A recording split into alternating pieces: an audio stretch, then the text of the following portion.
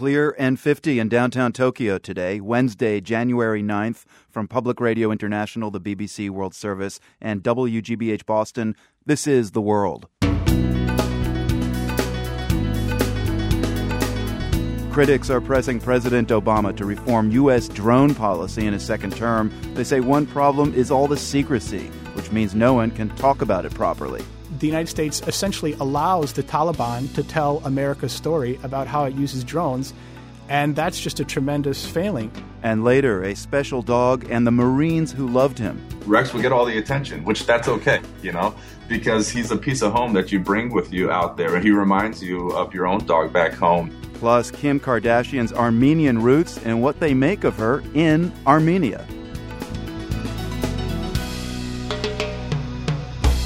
PRI's The World is supported by the Medtronic Foundation, helping patients take action for their health, preparing frontline healthcare workers who help them along the healthcare journey, and ensuring that more people around the world living with chronic disease get the proper care they need. MedtronicFoundation.org.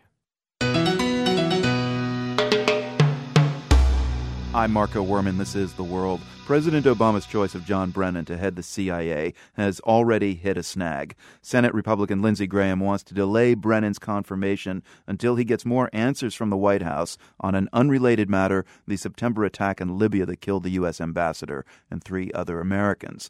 But there's another issue that's certain to come up once Brennan's confirmation hearings get underway: drones. Brennan has been a strong advocate for the expanded use of unmanned aerial vehicles, as they're technically known, during his tenure as White House counterterrorism chief. Micah Zenko is a fellow at the Council on Foreign Relations, and he authored a report for the council that came out yesterday. It's called Reforming U.S. Drone Strike Policies. So, Micah, what do you think should be done with the drone program? Should it be brought to an end? No. I mean, as I like to say, what the United States should do at a minimum is do what it says it's doing, which is it should end the practice of signature strikes, which are, most people have read about that the Obama administration has all these, quote, kill lists of individuals who go through a very careful vetting process and then can be targeted with lethal force. But in fact, most of the individuals who have killed, the United States doesn't know their name. They're individuals who, through patterns of behavior, through overhead surveillance or signals intelligence, are determined to look like suspected militants or terrorist groups. So the United States should end the practice of signature strikes. It should only target those individuals who they say they're targeting, which is a significant and imminent threat to the United States. And because the U.S. is the lead actor in these, what it is doing, and the administration acknowledges this, what it is doing is establishing a precedent that other nations will follow. And a world characterized by the proliferation of drones used with little transparency or little constraint would be one that we don't want to live in. So, Micah, tell us what kind of policy you'd like to see enacted that would make the use of drones, say, more transparent. And does that really make sense? Washington isn't going to start talking openly about future drone strikes.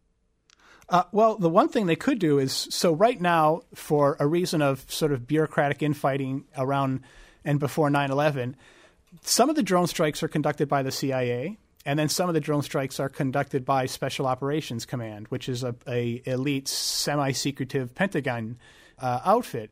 Now, CIA drone strikes under U.S. law are covert, which means the United States' role and responsibility cannot be acknowledged at all, whereas operations conducted by the Pentagon are more what they call clandestine. They're semi-secret. The U.S. will acknowledge they do them. They will provide some justification and defense.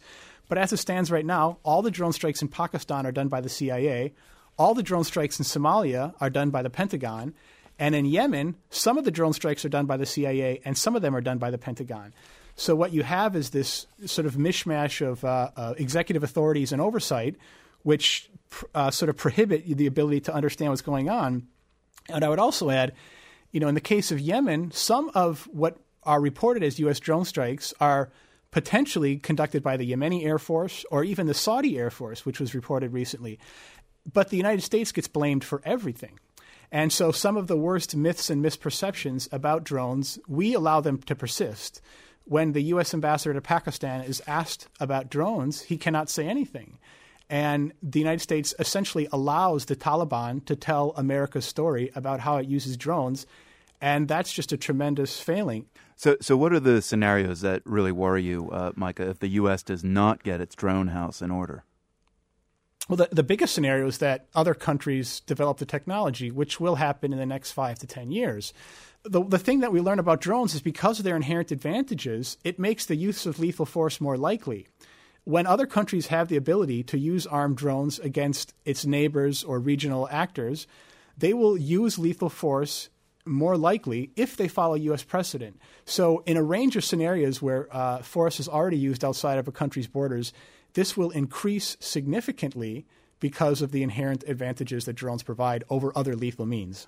So let's circle back to John Brennan, the nominee to take over the CIA, the man under whom a lot of this drone program expanded in the last few years. Is he the person who the CIA can help or hinder this kind of reform you're talking about? Well, Brennan has been one of the individuals who recognizes, because he was a longtime CIA official and saw previous controversial counterterrorism practices ended by domestic and international pressure. He recognizes that what the United States was doing in terms of drone strikes was unsustainable, and so he's given a number of very carefully scripted speeches and press appearances. But he was one of the people who tried to codify and streamline this practice. At Langley, as the director of the CIA, he will actually have less influence and less ability to direct what goes on, because currently he is a special assistant to the president. He meets with President Obama several times a day.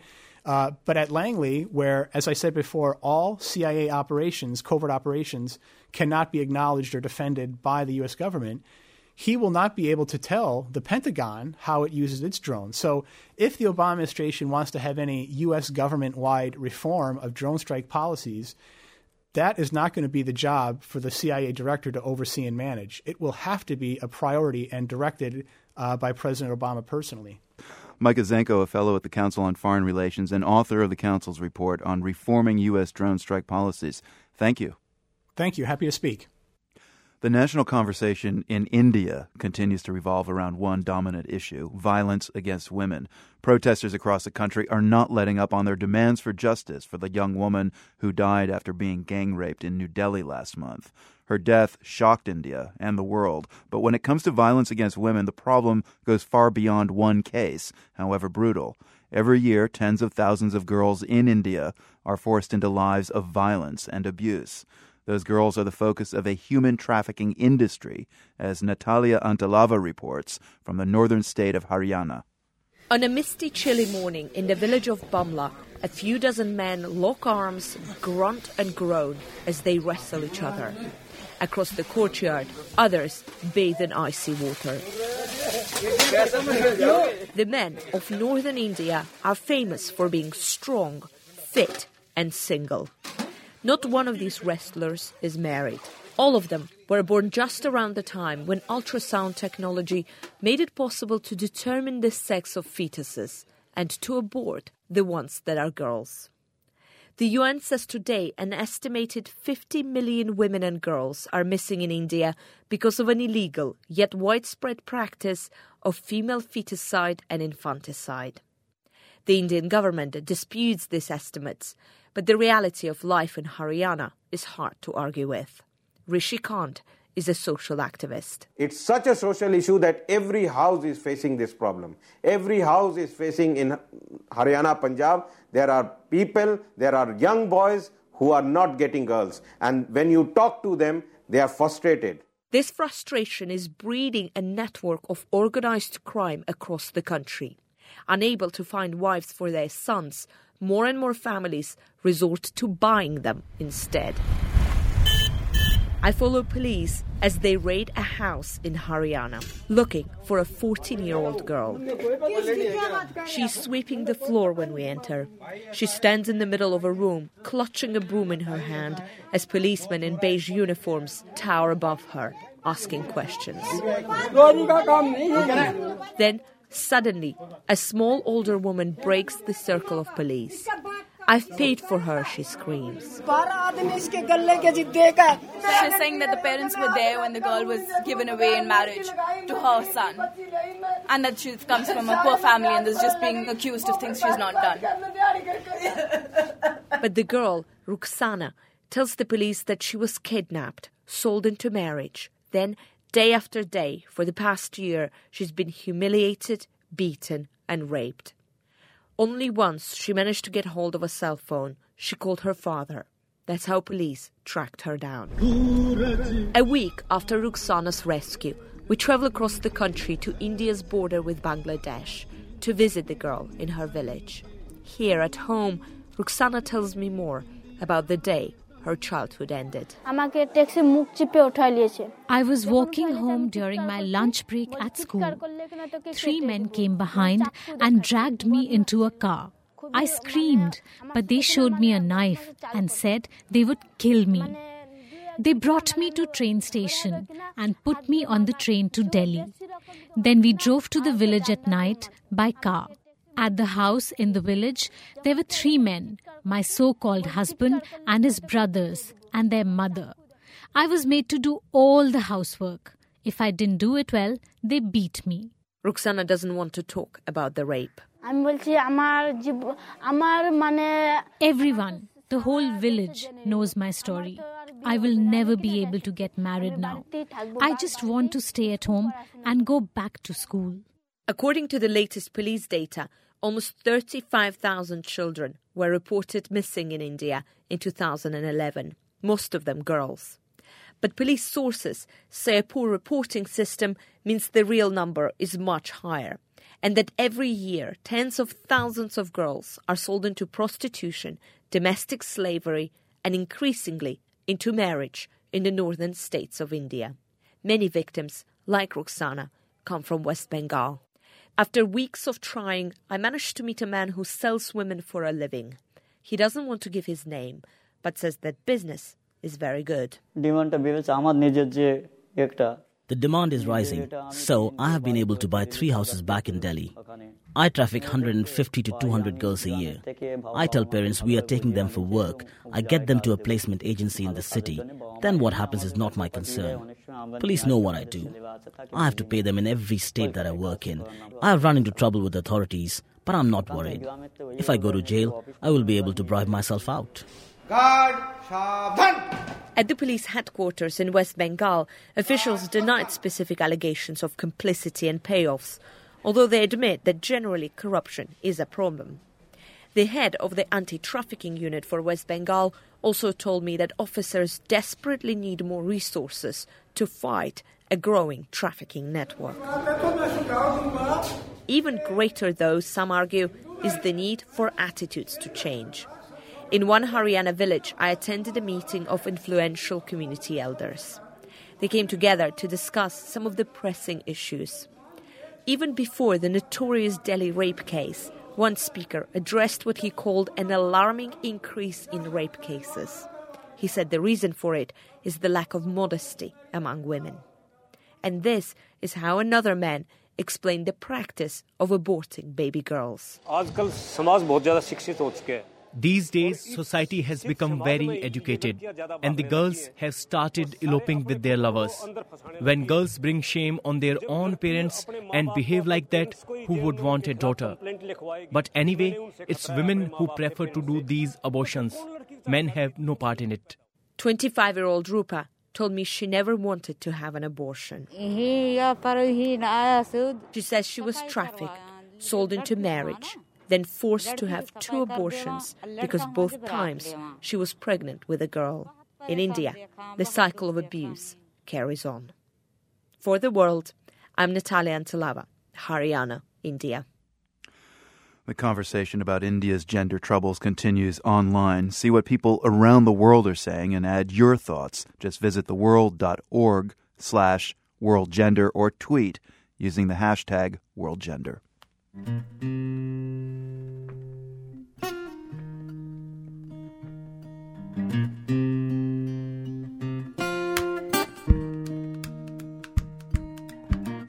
This is PRI. The World is brought to you by PRI with support from the Medtronic Foundation, helping patients take action for their health, preparing frontline healthcare workers who help them along the healthcare journey, and ensuring that more people around the world living with chronic disease get the proper care they need. MedtronicFoundation.org. I'm Marco Werman. This is The World. The London Underground turns 150 today. It was the world's first subway system, and while it's no longer the largest, you could say it's the most iconic. Here is the world's Alex Gallafent. The Tube. It's great. It's romantic. We'll get to that. But for the record, the carriages are too small. There's barely any ventilation in the summer, and every journey's like getting multiple servings of an armpit sandwich. But okay, fine. The London Underground is special. Here's Christian Wolmar. He's the author of Subterranean Railway. It's the emblem of London. You know, when you think of London, you think of the wonderful roundel with the station names on it. You think of the fantastic map devised by Harry Beck in the 1920s.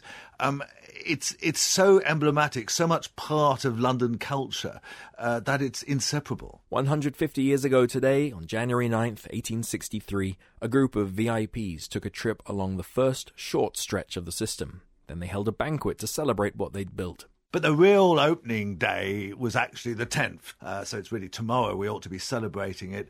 And then 30,000 people took the tube, the London Underground, on the first day. And that was an act of some courage. These were steam trains chugging away underground, noisy and smoky. You know, it was dark, it was subterranean. So it was a fantastic kind of thing that Londoners were brave enough to try this new form of transport, which has never looked back. Tonight and over the weekend, Wolmar told the BBC, the London Underground is bringing back a steam train or two, just for a bit of fun. It's great that they'll do that. I'm a bit worried they're going to set off the fire alarms, though. 30 years ago, in the dead of night, a man was stalked through the tunnels of a deserted Tottenham Court Road station. Hello? The nightmarish attacker was an American tourist in London. What's worse, a werewolf too. I can assure you that this is not in the least bit amusing. Don't worry, just a movie. But hold on, here's another one. Beneath modern London, in plague-ridden tunnels, a tribe of... Who can forget 1973's Raw Meat, or as it was called in the UK, Deathline? Here's Edgar Wright, a director of other, better films, talking to the site Trailers from Hell. Basically, the plot is at the turn of the century, the London Underground tunnel diggers got trapped in a cave-in between kind of Russell Square and the British Museum stop, which is no longer open. And now the descendants of the kind of the tunnel diggers who got trapped are now out for raw meat, hence the title. It's schlock horror at its finest. The lead character even has a tube-themed catchphrase. Mind the doors! Which is what train conductors and train drivers say on the Underground. A London Underground train spotter might tell you this, that, for instance, the station with the most escalators is Waterloo, with 23, or that the proportion of the network that's in tunnels is 45%, and that this little moment from the Harrison Ford movie Patriot Games is completely, thoroughly bonkers.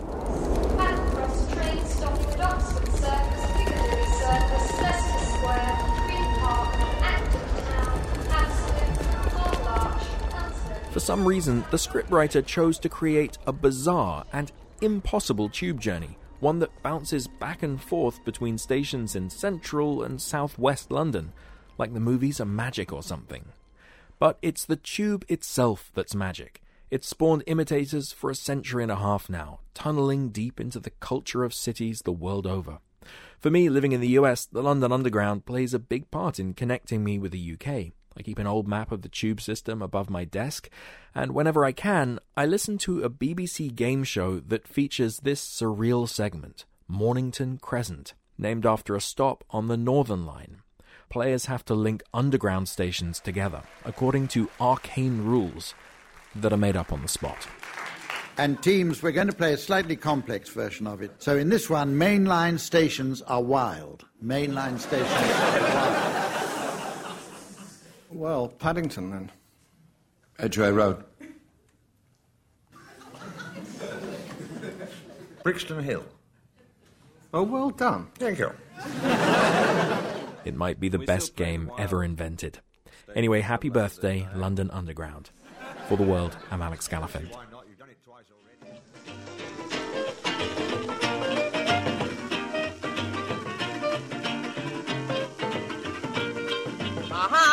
Never me again. go back on that underground train. Never me again to go back on that underground train. The great Lord Kitchener there doing the underground train calypso. We want to know your subterranean train tale, whether it's about the tube or any other subway system in the world. Tell us at theworld.org.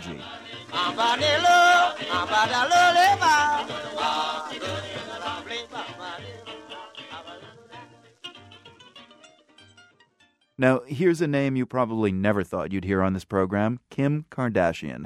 Yes, she is a world-famous reality TV star, recently making news for her pregnancy with current boyfriend Kanye West. And no, she doesn't need us to feed her publicity machine. But given that Ms. Kardashian is the daughter of an Armenian family, it's totally fair game to ask, what do the people of Armenia make of her? Well, Armin Shabazian has the answer. He's with the BBC monitoring unit in Caversham, England, and he was based in Armenia for many years. Armin, Kim Kardashian, one of the most famous women on the planet. Are Armenians proud of Ms. Kardashian? The young generation, yes, Kim Kardashian somehow is for them is a model like other famous model in the world. But in general, TV programs, some comedy programs, they usually try to show that, no, we are not proud of Kim Kardashian being the image for our nation. And how do the young people who kind of do follow her, how do they get their news about Kim Kardashian in Armenia? The search in Armenian websites will show that every activity by Kim Kardashian is the first news in Armenian news. In forums, they discuss her activities, and even TV programs positively or negatively discuss her activities. So every Armenian can access information, the latest information. Yeah, I guess it's kind of a silly question, is it? I mean, the question really ought to be, how do you not find out news about Kim Kardashian? The older generation in Armenia, do they ridicule her if they don't kind of appreciate what she is and what she represents? After Kim Kardashian activities on Armenian genocide story, news programs in news bulletins, they start reporting her activities on this. And so back up a second. What did she do or say on the genocide? In Twitter, she posted something that it's time to recognize the Armenian genocide. So after that, Armenian, not the younger generation, but others started to say that we have lots of famous, well-known people, ethnic Armenian people who can represent our nation in that kind of serious issues. And we don't want someone with that kind of activities that for Armenian people is not proper activities to represent our nation. Would you say that Armenia is a religious and conservative society? Yes. Not that much religious, but conservative, and they are trying to follow their traditions. Armin Shabazian with the BBC. Thank you very much. Thank you.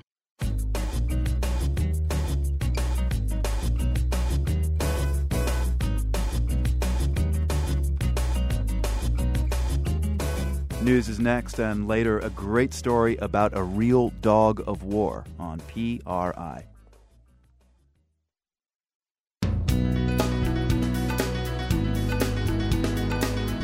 I'm Marco Werman. Coming up, Mexico City's big problem with stray dogs. Many of those dogs really are becoming wild dogs. They sleep in caves, they roam in bands, there have been attacks. And later, a kora player from Mali and a cellist from the U.S., two mavericks brought together by their musical rebellion. Those stories ahead on The World. PRI's The World is supported by the Medtronic Foundation, helping patients take action for their health, preparing frontline healthcare workers who help them along the healthcare journey, and ensuring that more people around the world living with chronic disease get the proper care they need. MedtronicFoundation.org. I'm Marco Werman, and this is The World, a co-production of the BBC World Service, PRI, and WGBH Boston. It's okay to postpone the swearing-in of Venezuelan President Hugo Chavez for a new term. That's what the head of Venezuela's Supreme Court said today. The swearing-in had been scheduled as per the country's constitution for tomorrow, but Venezuela's Congress voted to postpone it indefinitely as Chavez continues to be too sick to travel from Cuba, where he underwent emergency cancer surgery last month. The BBC's Sarah Granger is in Caracas, so it sounds like Chavez can take as much time as he wants now. What happens next? Well, the Supreme Court in its ruling said that a date would be fixed for the inauguration once the issue of Mr. Chavez's health had been resolved. And as you've said, the National Assembly has given him essentially, an infinite amount of time to recover from his latest surgery. So essentially now it's a waiting game to see when and if he does make it back from Cuba and if he's able to take up his duties as president again. So, Sarah, does that leave Vice President Nicolas Maduro in charge also for an indefinite period of time? It does. The Supreme Court essentially leaving the status quo in place. So Nicolas Maduro, as vice president, is acting as president in Mr. Chavez's absence. Obviously, other ministers in the Socialist Party having a large input. The leader of the National Assembly, Díaz-Cabello, also a key figure. But Mr. Maduro essentially nominally running the country at the moment. Wouldn't it be better for the ruling party to just conduct a quick election now so the chosen one, Nicolas Maduro, anointed by Chavez, can get elected and continue the Chavez legacy? Well, we don't know all the details about President Chavez's ill health and his condition. One assumes that the fact that they're holding out to give him this opportunity to come back suggests that they think that might be a possibility. The other thing to remember is that Mr. Chavez is such a powerful figure. He's such a charismatic person, such an important figure for the Socialist Party that they'll be very reluctant to admit or to accept that, his period as serving as president is over. So I think, they're trying to keep things as they are and give him as much time as possible to see if he can come back and continue as president. Having said that, Mr. Chavez has been absent now for almost a month, and not just absent, he's been silent. We've heard nothing from him. We've seen nothing of him. And so in other scenarios, in other countries, perhaps, that might be time enough, given that he's suffering, obviously, some severe health problems, to start thinking about a transition and to start thinking about at least an interim president rather than just having the vice president acting up. Sarah, what have you heard on this from the opposition at this point? Well, really, they've run out of options of things to do within Venezuela. The Supreme Court and the National Assembly are the two institutions that really had a say in this. And it was obvious from fairly early on that they were going to side with the government. I mean, the Socialist Party has a majority in the National Assembly, so no surprise when they voted to give Mr. Chavez more time to recover and postpone the inauguration. The opposition has made moves already to contact the Organization of American States to appeal to them. I think, obviously, international relations, looking at other governments in the region, perhaps for support for their cause, is really the only option they have open at the moment. But the OAS doesn't have a very good relationship with Mr. Chavez's government, and it's hard to see the government here changing its stance just because it comes under some pressure from governments who are sympathetic to the opposition's cause. The BBC's Sarah Granger in Caracas. Thank you. Thank you. This next story from Latin America is about something people anywhere tend to feel passionately about: dogs. Authorities in Mexico City say that stray dogs were responsible for the deaths of 4 people whose bodies were found recently in a city park. Police in the Mexican capital have rounded up a pack of 25 skinny strays they suspect mauled a young woman, her baby, and a teenage couple. The details are hideous, but many people have also gone online to support the dogs, demanding that officials not euthanize any of the captured animals. Freelance journalist Jennifer Schmidt was based in Mexico City for 4 years and just recently returned to the U.S. So, Jenny, you know well the conditions that dogs in Mexico City have to endure. During your time there, you were involved in rescuing stray dogs. Does this story surprise you? Not at all. There are literally hundreds of thousands of stray dogs in the city. I've read estimates of up to 2 million. I don't think there's any way to do a count, but they're everywhere. You cannot go to that city without seeing starving dogs in the streets, sleeping in alleys, sleeping under people's cars. It's an atrocious situation that seems to only be getting worse. Why are these dog populations so large in Mexico City and growing? The biggest problem is that Mexico City does not have any kind of effective sterilization campaign. There are volunteer groups that do some sterilization. There are some government-run programs, but they're minor and ineffective. And, the street dogs of Mexico, people worry that they are diseased, that they carry rabies. And so people don't want to get near them. They don't want to touch them. They don't want to deal with the street dogs of the city. And so there is no one sort of controlling the population. But isn't that fear of these feral dogs legitimate, especially after this story where 4 people apparently have been mauled by strays? the fear is legitimate. I think it is an issue. I mean, I can tell you that sort of the main park in Mexico City, Chapultepec Park, has huge populations of stray dogs, and many of those dogs really are becoming wild dogs. They sleep in caves, they roam in bands, there have been attacks. The recent alleged attacks occurred in Iztapalapa, which is a huge, very poor part of the city, and also an area where people dump dogs, which is a big issue too. People buy puppies, purebred puppies. When they get older, they just dump them. And absolutely, I think it's something that has to be addressed. The issue is that in Mexico City, what they do is they have a squad of trucks. They're called anti-rabico trucks. That means anti-rabies. And they go around rounding up dogs and then electrocuting them en masse in a fairly inhumane manner, I might add. But that's effective for an individual dog, but it really doesn't address the larger issue, which is that for every one dog that you kill in an anti-rabico, you have thousands and thousands more breeding ready to replace the dogs you've picked up. And what the city needs is an effective sterilization campaign. Now, Mexicans who feel strongly about the story have been vocal on social media. The hashtag for their campaign to prevent any euthanizing of these dogs, Yo Soy Con 26, con being short for Latin for dog. That was trending big time on Twitter yesterday in Mexico. Take us into Mexico City's culture of dogs and why this has become such a polarizing issue. I think what's happening in Mexico is that there is a very small emerging dog culture. You'll see in some of the parks in the more affluent parts of the city, you'll see signs about how to be a good dog owner, to walk your dog on a leash, to feed it. They'll have some sort of basic instructions on how to be a dog owner. And so there is some growing sense that the country has to do a better job in taking care of the animals that are domesticated and that are people's pets. Jenny, full disclosure here, I know you, and you do care about the plight of animals a lot. How does Mexico City rank as a dog city compared with other places you've been? As a dog city, I would say it ranks fairly low. Lots of people have dogs now in the affluent classes. They are almost always purebred dogs. They can be decked out very beautifully. There are little treat stands in some of the more popular hip parks of the city. But nonetheless, dogs still are living in terrible conditions on people's rooftops solely for security. I have personally found many dogs with collars embedded in their necks that are basically going to die of infection because people put the collars on as pups and didn't take them off. I have picked up dogs that have been walking down busy sidewalks in the city with broken legs, and people just haven't noticed that the dogs are there. They don't seem to recognize that these are dogs in need of assistance. So I would say it's low, but I see hope for the future if you're a dog person.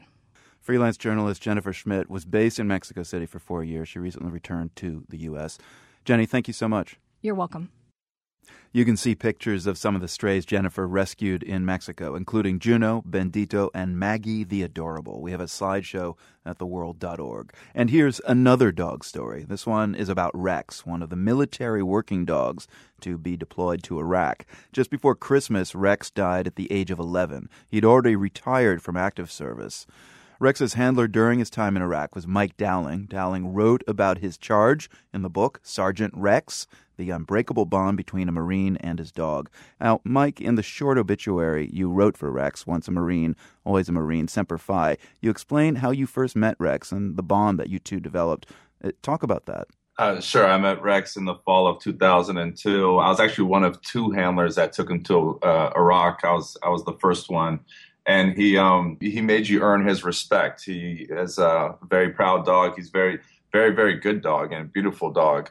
But he's trained to attack, and he made you earn his respect, and that's exactly what I had to do. I had to go in and build rapport for him to trust me, and which he ended up doing. And then from that point on, we started training, and we were with each other literally every single day. Even on our off days, I was there at some point trying to do some kind of obedience or something with him just to build that bond every single day. Now, you said he was trained to attack? Yeah, he was a dual certified dog, meaning he was trained to protect and also attack suspects if he needed to.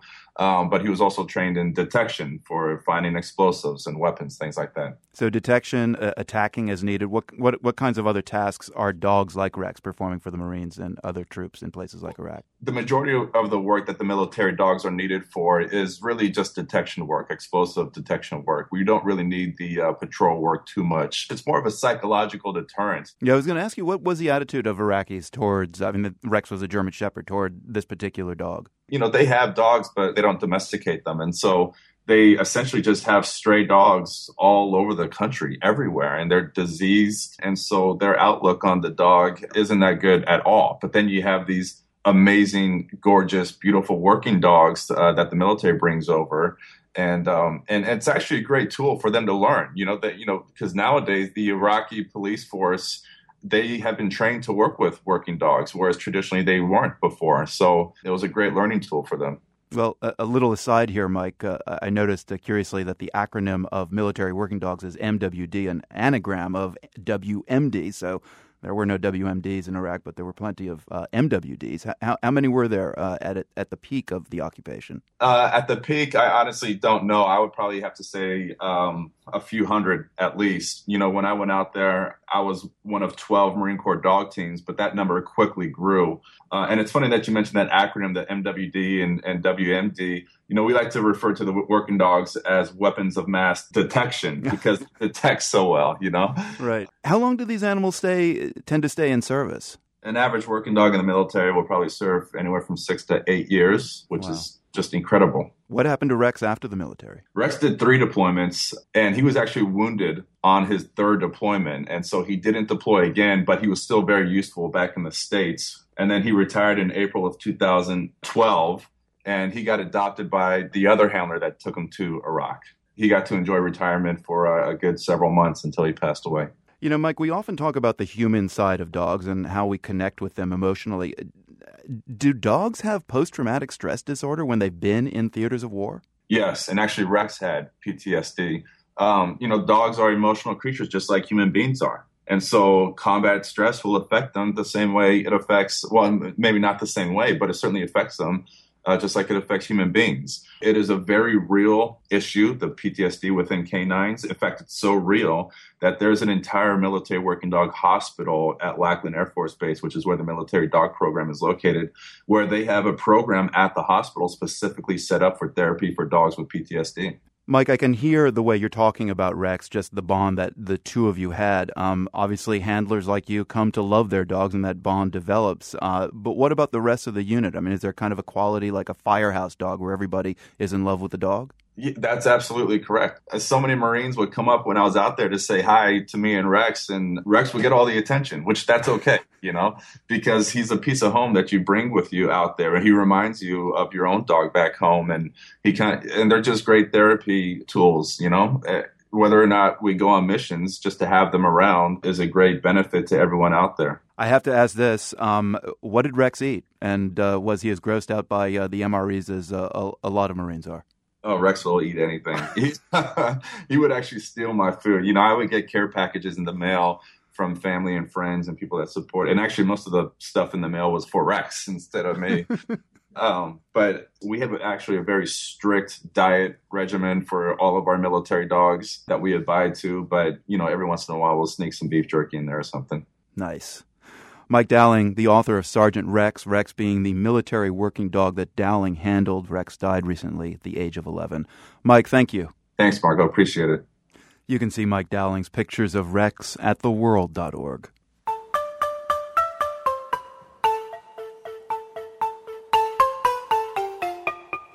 We switch gears now to talk about a court ruling in eastern Switzerland. That's mighty radical. It inspires our GeoQuiz today. The ruling is about an eternal flame that's been burning for more than 600 years. It's inside a church in a town nestled in the Swiss Alps.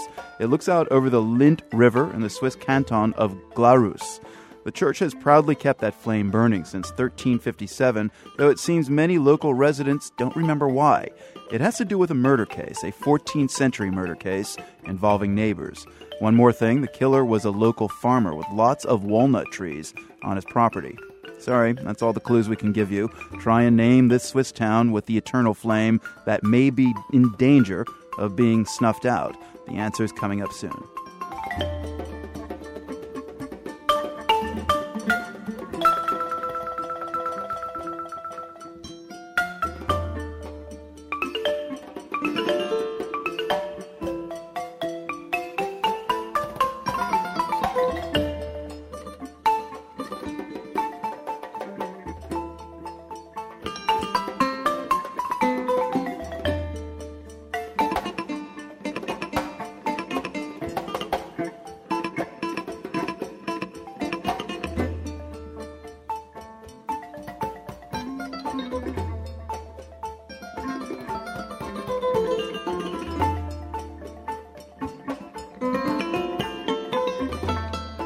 This is PRI. I'm Marco Werman. This is The World. So that eternal flame in Switzerland we mentioned in our GeoQuiz, it's been burning for more than 600 years, but perhaps not for much longer. Let's get the details now from Andrea Loser. She's a journalist with the Südostschweiz newspaper. Andrea, where is this flame? The flame is in a little church in the town of Nafels. It's actually a really quiet town. It's a little Catholic church with a lot of wooden seats. The eternal light is actually an oil lamp hanging from the ceiling, and the flame has been burning for 655 years, as you said already. Now, we often think of eternal flames as being the symbols for the dead and the desire to keep their memory alive. But the flame in Nafels has a different story. Why was it lit nearly 700 years ago? Actually, it is a symbol for the dead, because the flame was lit in 1357. That's the year a man called Konrad Müller killed another man of his village. So Konrad Müller was a murderer, and he wanted to atone for his crime. And he offered the church an eternal supply of nut oil with which they could keep an eternal flame going for his victim, for the victim nut of oil, his murder. You say? Yeah, probably walnut from the nuts that grew on his trees on his land. So that worked for centuries. And it's been the people who live on that land who have to keep this lamp burning now. Yeah, that's right. It's just the owner of the land who has to pay for the oil for the lamp. So now that the court has ruled that the man living on this land no longer has to pay for the oil, does that mean that the lamp is now going to go out? No, the lamp won't go out, fortunately, for all the people who visit the church, because the Bishop of Chur offered to pay for the oil from now on. And on the other hand, people belonging to the parish who also offered to pay for the oil for the lamp. One way or the other, for the next couple of years anyway, that lamp is going to keep burning. How much does walnut oil cost? I'm not sure. Well, I don't think they still use walnut oil. The thing is that there haven't been walnut trees on this land for a while, so people were just obliged to pay 70 francs a year. 70 Swiss francs is about $76. Yeah. Andrea, I'd like to know, as a Swiss journalist, what's your reaction to this story? It's a story that amused and amazed the people, really. The story confirms the opinion of some people who think of the church as a somehow backward institution, which does not keep up with progress in society that much. That's what I heard from our readers anyways. And then there are others who put the tradition above everything else. So I think what the story shows most, religion is still a very polarizing topic, even if it's just a really kind of absurd case in a very small town. I mean, the story goes around the world now, apparently. Swiss journalist Andrea Loser telling us about the eternal flame in Nafels, Switzerland. The answer to our GeoQuiz today. Andrea, thank you. Thank you very much, and have a great day. We close with another tradition, a much more recent one, taking place every year since 1989 in neighboring France. It's the Africolor Music Festival, hosted each winter by the largely immigrant suburbs of Paris. The World's Amy Bracken checked out one of the highlights of this year's festival, the World Cora Trio. On a chilly evening in a suburb of Paris, a crowd files into a cozy jazz club. People fill the seats and spill into the aisles. We're transported from the steel-gray French winter to what feels like a groovy, funky strut down a sunny road somewhere. It could be Africa, South America, or the Caribbean.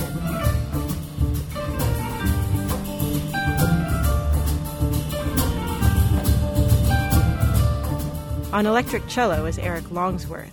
He started playing the traditional cello as a kid in the U.S. And then at a certain point, I realized that I really needed to be amplified. I found an electric cello that sounds really good, and I've been playing that for the last 30 years. Eventually, he started getting noticed across the Atlantic. I wanted to take a break, and at the same time, I was getting more and more invitations to play in France, so it was kind of a way to explore that a little bit. The idea was just to come to France for a year, and that was 10 years ago. Now he's part of the World Kora Trio, though Sharif Soumano of Mali is the only member who actually plays the kora, the traditional West African calabash harp. Longsworth and Soumano met 2 years ago in what was almost a very public, high-stakes blind date at a music festival in Rochefort, France. The director of the festival suggested, even before we had met, that we open the festival by playing together for the very opening show. And so we'd never met, but as soon as we got there, we sat down and started just playing together to see what would happen, and just really hit it off.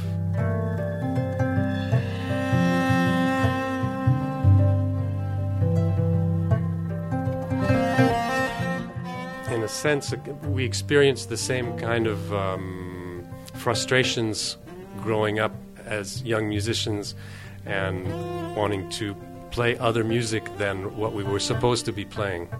And I think that's what makes it possible for us to connect. On this night, Soumano and Longsworth keep eye contact through much of the show, Soumano displaying his trademark blissful smile as his fingers fly around the kora's 21 strings. The duo became a trio with the addition of Jean-Luc Defreya of Marseille on percussion.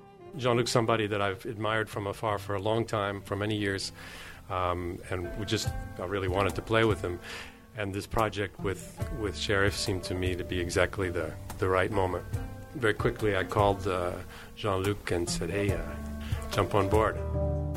Jean-Luc plays a variety of drums. Tonight it's the djembe, darbuka, and Afro-Peruvian caja, a wooden box that the drummer sits on. He also does vocals.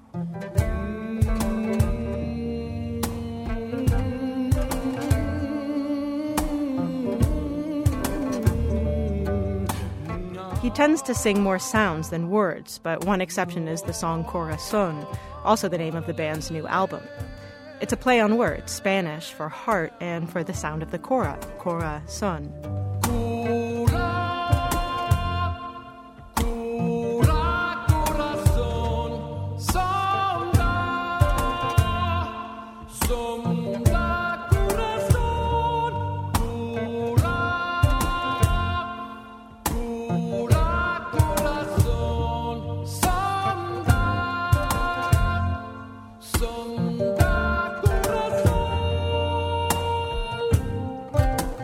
Another song on the album is named after the Moroccan sauce charmoula, a blend of fresh and hot spices, a delicious taste of somewhere else on a dark winter day outside Paris.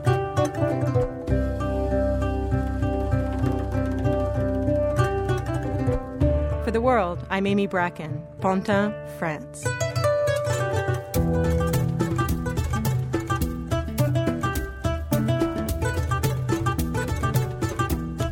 Gorgeous stuff. The World Kora Trio puts the wraps on our program today. From the Nan and Bill Harris studios at WGBH, I'm Marco Werman. Join us tomorrow.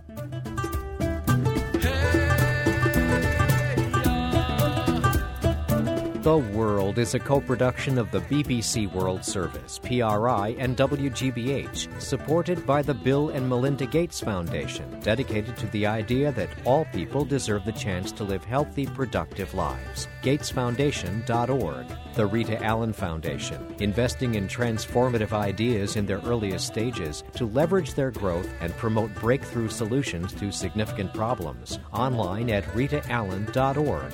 And by the PRI Trust for Innovation, which enables informed risk-taking in the creation of new content for public radio. Donors to the Trust include Marguerite Steed Hoffman, the Tagney Jones Family Fund, and the Rose Family Fund. PRI, Public Radio International.